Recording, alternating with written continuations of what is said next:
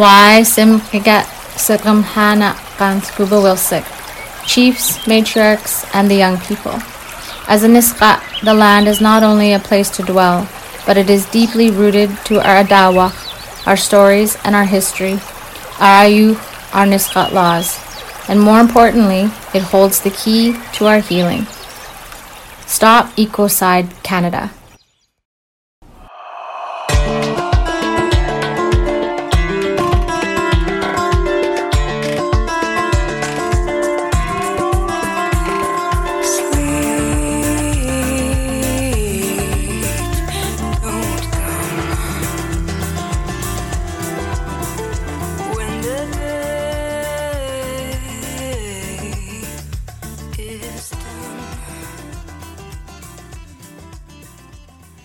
Welcome to another edition of the Stop Ecocide Canada podcast series, where we learn more about protecting the future of life on Earth. Mass damage and destruction of nature is called ecocide. In most of the world, it's legally permitted. This can't go on. It's time to change the rules. It's time to make ecocide an international crime.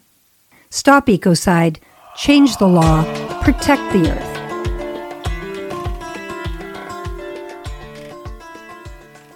Hello, my name is R.G. Morse. Welcome to another Stop Ecocide Canada podcast.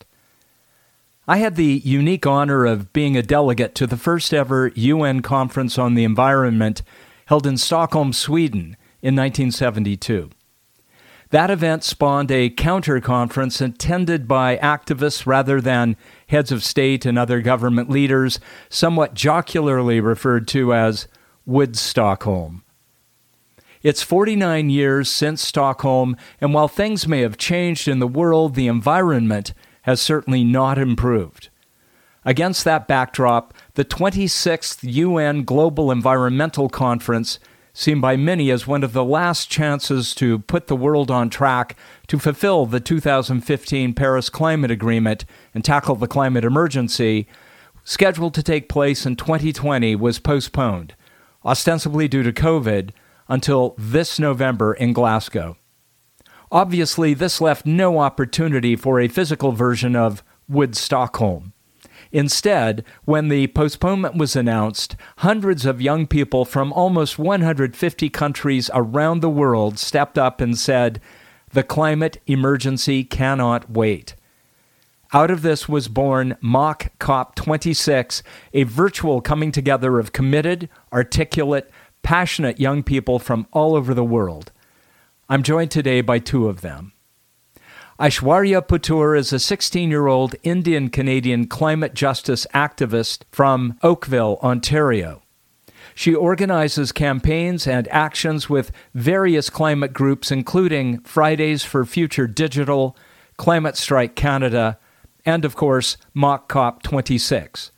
She was a speaker on climate education at the Mock COP26 event. And Malika Collette is an 18-year-old climate activist based just outside of Peterborough, Ontario. She has just finished high school and will be taking a gap year next year. Malika organizes with Climate Strike Canada and with Mock COP26, where she is a campaign coordinator along with 7 other students internationally. Aishwarya, Malika, thanks for joining me. Thanks for having me. I'm excited to be here with you. Same here. Let's begin by talking a bit how and why you have become so engaged with environmental issues. Malika, let's start with you. Why are you so passionate about the environment? For me, I see this as an issue that'll define not only my future, but also my present, with so many disasters affecting people all over the world today, including now in Canada, as we can see most recently with fires and heat waves. So this is an issue that scares me and that drives me to take action and join the youth movement across the world to do everything I can before it's too late. And Aishwarya, why are you so passionate about the environment? Yeah, well, for me, I see, and the environment and the climate crisis as not just an environmental issue, but a political, social issue, a gender equality issue, an issue of LGBTQ plus rights. It's so intersectional, and that's why it's so important to fight for our climate and to ensure that we actually have a livable future. Like, I want my kids, my grandkids, whenever I have them, to actually have a future that exists, someplace that they can go to out in nature, somewhere that they can enjoy, right? And when we talk about the climate crisis, again, just as Malaika said, it's not just about the future. It's also about the present, because millions of people across the world are currently facing the impacts of the climate crisis. And it's always marginalized communities who face the worst impacts of the climate crisis.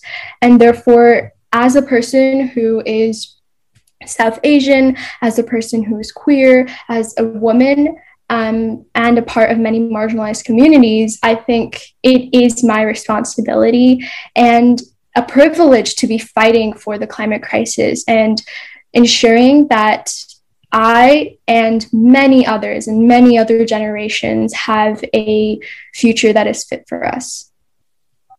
I'm curious how something as big and, of course, global as Mock COP26 came about. How did this all come together in the wake of the official conference being postponed last year? Malaika, can you begin to tackle that?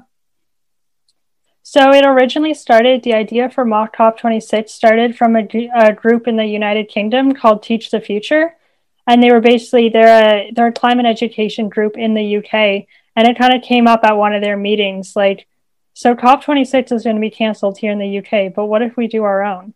And then that idea just sparked, and they just kept going with it, and it kept growing. And then there was hundreds of volunteers from all around the world. And then eventually there was student staff hired to work on the project.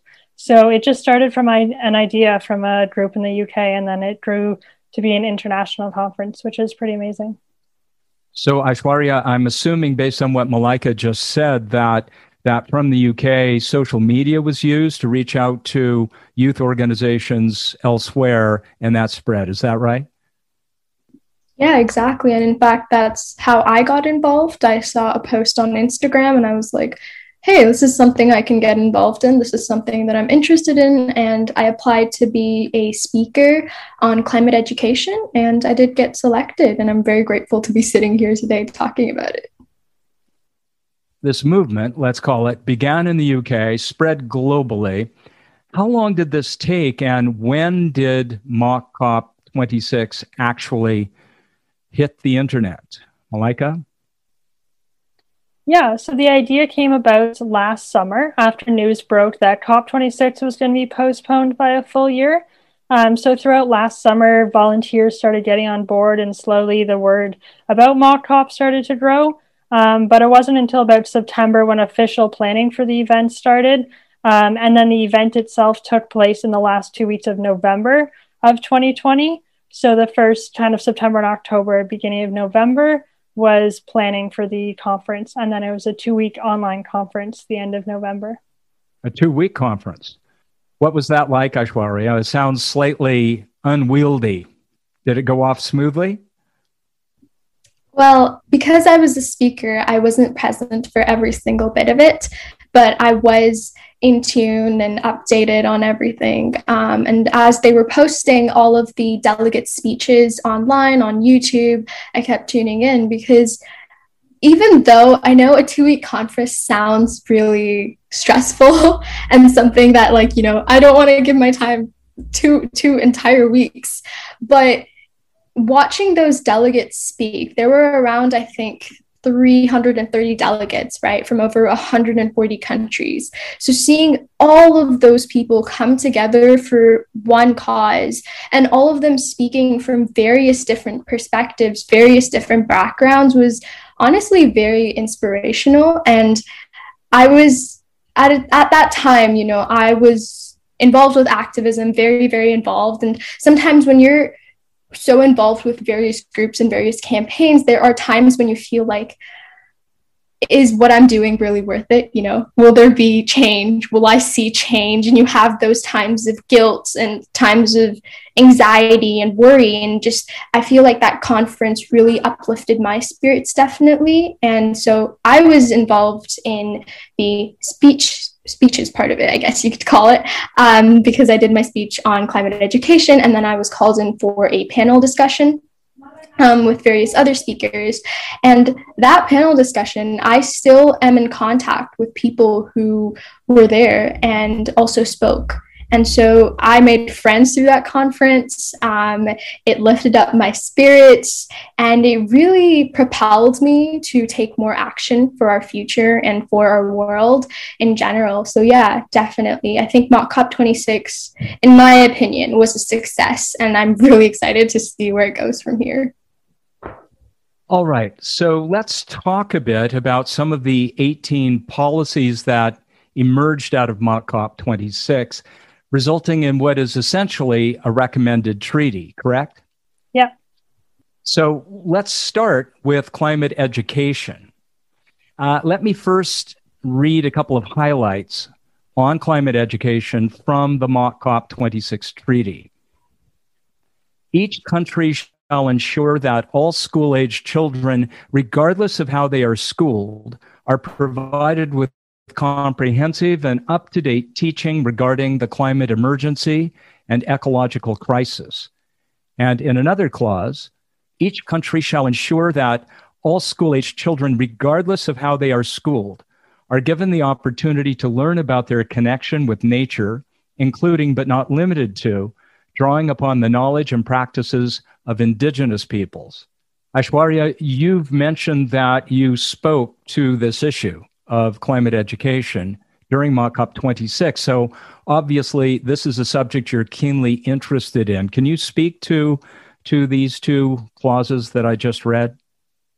So, okay, let's take up on the first clause here, which is on how students and children of all ages need to be updated, right, regularly about the climate emergency. Now, something that I've felt and something that I also talked about in my speech was how children and students are often only taught about the climate crisis and ecological destruction only in certain subjects like science and geography, right? And even then, like in my personal education, it wasn't even an entire unit. It was a subtopic within this broad unit about nature, right? Now, nature can cover many things. And when you're only spending, let's say, a day or two talking about the climate crisis, which is literally impending doom upon us in the coming years to come, that's insane. That's not okay. We need to do more. Teachers, and it's not even the teachers' fault, really, because this is where curriculum comes in, and this is where systems and our governments come in, right? Because they need to give teachers the resources to talk about these issues. They need to ensure that we have an entire unit within the curriculum to talk about the climate crisis. And it's not just about the 3 R's, recycling and reusing, which is often what education about climate change consists of. It's not just that. We need to talk about how major corporations such as the fossil fuel industry are really fueling the climate crisis, and how they have been for generations upon generations, and how colonization is interconnected with this. Now, this is where the second clause comes in here, and how we need to take upon the knowledge and practices of Indigenous peoples, because they've been living on this land for centuries in harmony with nature. And it's only when colonization happened that, the Industrial Revolution occurred, and so many environmentally destructive projects started popping up. And so that's when we need to ensure that we're talking about these certain practices of Indigenous peoples that actually ensure that we're making our environment non-destructive, right? And we're ensuring that whatever we do as individuals and within our system is not hurting the environment. And so it hurts me to see when in history lessons, all we do is talk about, you know, the white experience and wars. And when we talk about these things, it's always through a white man's perspective, which is not okay, because all of this education needs to be intersectional and needs to be taught through many different perspectives. Yeah, so as a person whose ancestors were previously colonized, it hurts me to see when in history lessons, all they talk about is the perspective of history through the white man's eye. And that's not okay, because historical events really connect to what's happening right now. And that is why education needs to be so intersectional. And that's what the second clause is kind of talking about. And so climate education needs to ensure that it's not just about an individual and what an individual can do, but it's about our systems. It's intersectional. It's about people of color. It involves environmental racism. It involves how political, social, and economically connected all of these issues are within the climate crisis. And last but definitely not the least, we need to ensure that the climate education our children receive is one in which they are being we need to ensure that the climate education our children receive is one in which they are enlightened and hopeful for the future, not one where they're like, oh, their climate crisis exists. We won't exist in the future. There's no use in fighting, right? Because I think when you suddenly put upon this entire topic and discussion of dooming of the world, right, people often just go immediately to, oh no, that's it. This is it. This is the end. And so, especially with young children, like, for example, I have a younger sister myself. And, you know, when we were talking about this, she was like, wait, is that it? So is the world going to end? And I was like, no, there's more, right? So I think when we're talking about these topics, we need to approach them in a way that we're ensuring we're involving actions that these children can take, right? In a way that they cannot deny that this science exists. They cannot deny that this issue exists, and in a way that they are pushed towards creating change. And, you know, they actually want to do it. And I think all of that compiled together is how we can ensure climate education is at its best nationally and internationally. I want to go back to the subject of Indigenous peoples. I was struck in reading through the proposed treaty how often the rights and needs of the planet's Indigenous peoples are referenced. For example, under the proposed treaty's climate justice policy, we find the following clause: each country shall extend legal protection to the rights of Indigenous peoples, including their land, way of life, and livelihoods, supporting the United Nations Declaration on the Rights of Indigenous Peoples. Each country shall also implement appropriate and reasonable mechanisms for Indigenous peoples to be recognized as rights holders, such as identity certificates. Can you speak to this? We know this is a huge issue throughout the Western Hemisphere, everywhere on the planet, really. Malaika, can you take this on, please? Yeah, for sure. So a big part of Mock COP26 was prioritizing the voices of Indigenous people and those that are often marginalized, because what we were trying to do was not only replicate the COP events online run by youth, but also improve them and show the world how we would run them if young people were running them. So we had equal representation, or even more, of females and non-binary people. We had Indigenous voices. We had Global South voices. And I think that really is shown here in the treaty, as you said, that this is a huge issue that's unfortunately not there when we talk about COPs in person. The COPs that normally happen don't have that representation of Indigenous people, Indigenous voices. Global South voices are just not at the table, even though those are the people that are already being hit and already losing their lives to this crisis.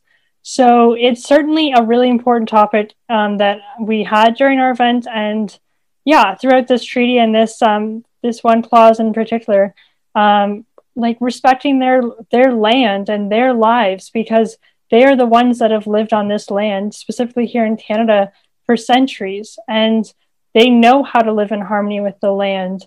They know how to live sustainably and how to live cohesively with the land and meet their needs. And that's not what the rest of the world is doing. So we have so much to learn from them and so much respect that needs to be given to them. And we really need to start listening to their voices more. So it was certainly a strong theme and throughout the event and within the treaty. Now let's zero in on something I understand the Canadian Mock COP26 contingent has decided to particularly focus on, and I'm thinking of ecocide. Here's the relevant recommendation from the Climate Justice Policy Treaty recommendations. Each country shall introduce a law making the wholesale and deliberate destruction of environments upon which humanity depends a criminal offense of ecocide, with penalties appropriate to its severity and consequences for humanity, and in addition, shall support the introduction of a new international crime of ecocide capable of prosecution as a crime in the International Criminal Court. This, if implemented, would be obviously an incredibly powerful tool. Is it realistic to expect something like this will be adopted by governments around the world? What are the chances, in your opinion, of seeing ecocide codified as a prosecutable offense under the jurisdiction of the International Criminal Court? And finally, why does all this matter so much to young people? For me personally, I think that this type of law may be possible in the future. I do believe that with hard campaigning and understanding and organizing, massive organizing, it may be possible. I don't think it'll be possible probably in this year or maybe even next, but at least in 2 or 3 years' time, I think we will achieve some achievements within this law itself. Because as you can see, like recently there was a win against a court case in Australia by a few students and a nun who filed a case against the Australian government because of how they've been investing in coal mines and how these coal mines affect students and affect children negatively, right? And so this entire court case was actually won by these activists. And these activists are just like us. They're 16-year-olds, 17-year-olds. They're not professionals. They're not people with doctorates or PhDs. They're just students who care about the world and who care about the environment. And if they achieved an entire court case against the government, which is huge, a huge win, I believe that we can do something similar in Canada and internationally as well. Just imagining the power of so many young people and adults alike across so many different countries is massive, and it's huge and it's wonderful. And so, yeah, I do believe that it's possible. I don't think it will be done easily. Definitely not. It will take some very, very organized campaigning in order to do that. Now, for the other questions that you asked, why is this law so important? Well, what is ecocide? The mass destruction of the environment, right? And so it's so important because of several things. Now, first of all, the mass destruction of environments are usually done by corporations and companies who are already very wealthy, right? And people who own these companies are usually billionaires. They're people who have all the privilege in the world, right? And many people who work for these companies are people who live paycheck to paycheck, right? They're people who are not exactly treated well within their work environment. And so just thinking about it in an ethical way, this is not okay. It's not okay that these billionaires, that these huge, massive corporations can use not just our environment, but also our people as resources for their own private gain. And so this just strengthens the wealth gap. It just strengthens the wealth gap and makes the difference between people who are middle class and people who are rich even bigger, which all again intersects within various issues for our environment and political and social issues. Right. There's no question that it's a tangled and complex web, isn't it? So, Malaika, briefly, what's your take on this, the concept of ecocide and the possibility of seeing it codified before the International Criminal Court, and why something like this matters, especially to young people? Yeah, absolutely. Just like Aishwarya just said, their court systems are beginning to see more and more wins recently. There was another one in Germany, and even ones in Canada that are progressing farther than we've ever seen before. So that really gives me hope to see that if the politicians aren't going to be making the change, when we get to the court levels, maybe that's where we're going to start to see the change that's really needed. So although it is up to the government and those in power in Canada to adopt the national ecocide law, I do have hope that if they see enough other countries adopting it, as some others are already progressing on it. I know Belgium and others in Europe have progressed on adopting ecocide or pushing for it at the international level. I think that at a certain point, Canada will fall for the peer pressure of seeing enough other countries doing it and not want to be that one global north country or that one country left out that's not adopting it. So I think, just like Aishwarya said, it's really about lobbying. It's about campaigning and focusing on the countries that are going to do it and showing Canada that they can be and they have to be a true climate leader and adopt this, because it's the destruction of the environment. It's a mass destruction of our environment, and we need a law for that. We have laws for all kinds of other things, but to not have a law protecting our natural environment against mass destruction it's so wrong. And so I think to have this law implemented would really protect so much of the natural beauty in Canada that so many people value and so many people recognize as Canadian lands, and essentially internationally as well, because I do have hope that it will get done at the international level. It might not be within a few months or this year, but I think the pressure will be there. And if enough governments are putting this pressure on and enough young people are persistent in pressuring them to adopt it at an international level, I do think that it can happen there as well. So it's an incredibly important policy and law, and I hope to see it adopted soon. Well, let's end on that note of some hope. As Glasgow approaches this November, what are the prospects of the adults in the global room? And I put quotes around the word adults, paying heed to Mock COP26's recommendations. Are you optimistic, pessimistic, a bit of both perhaps, and why? And just in very brief segments, I'm going to challenge each of you to answer those questions, and I'll start with Aishwarya. I'd say it's a bit of both. I believe that campaigning in many countries has been successful, and therefore some world leaders, quote unquote, may look at it and may actually ensure Mock COP is within that conversation, and others may not. So yeah, it's a bit of both. Malaika? I agree as well. I think it's a both. It's a bit of optimism and pessimism. There's going to be so many governments that don't want to look at it. They see us as just children and don't take us seriously, which is unfortunate. But I think at the same time, there are a lot of governments and ministers around the world that are beginning to meet with young people about this treaty. And we've seen a lot of progression in different countries where they're seeing climate bills passed and they're having meetings with their environment ministers. So if Mock COP isn't necessarily given a full stage or whatnot at COP, we do hope to represent our treaty in some way at the event. But I also think an important part for us is from now until November, and those meetings that we're going to have with politicians to pressure them, because it's all about what they do before COP, really, and the kind of decisions they're ready to make and the ambition they're ready to bring come November.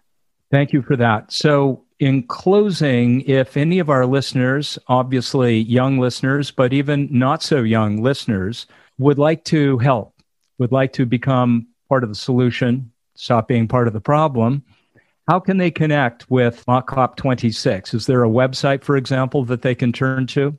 Yeah, for sure. You can learn all about Mock COP and see the full treaty with the 18 policies at mockcop.org.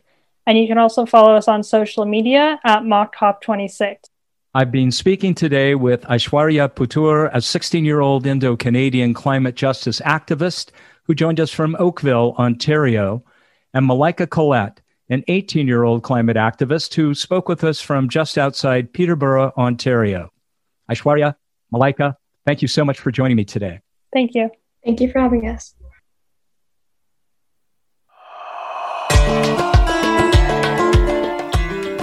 You've been listening to an episode of Stop Ecocide. Change the law, change the world. This series is executive produced by Donna Grace Campbell for Stop Ecocide Canada, with music courtesy of Kaylee Watts. For more information, find us online at stopecocide.ca. There's too many things crashing around in my mind. All these loose ends that Thanks so much for listening.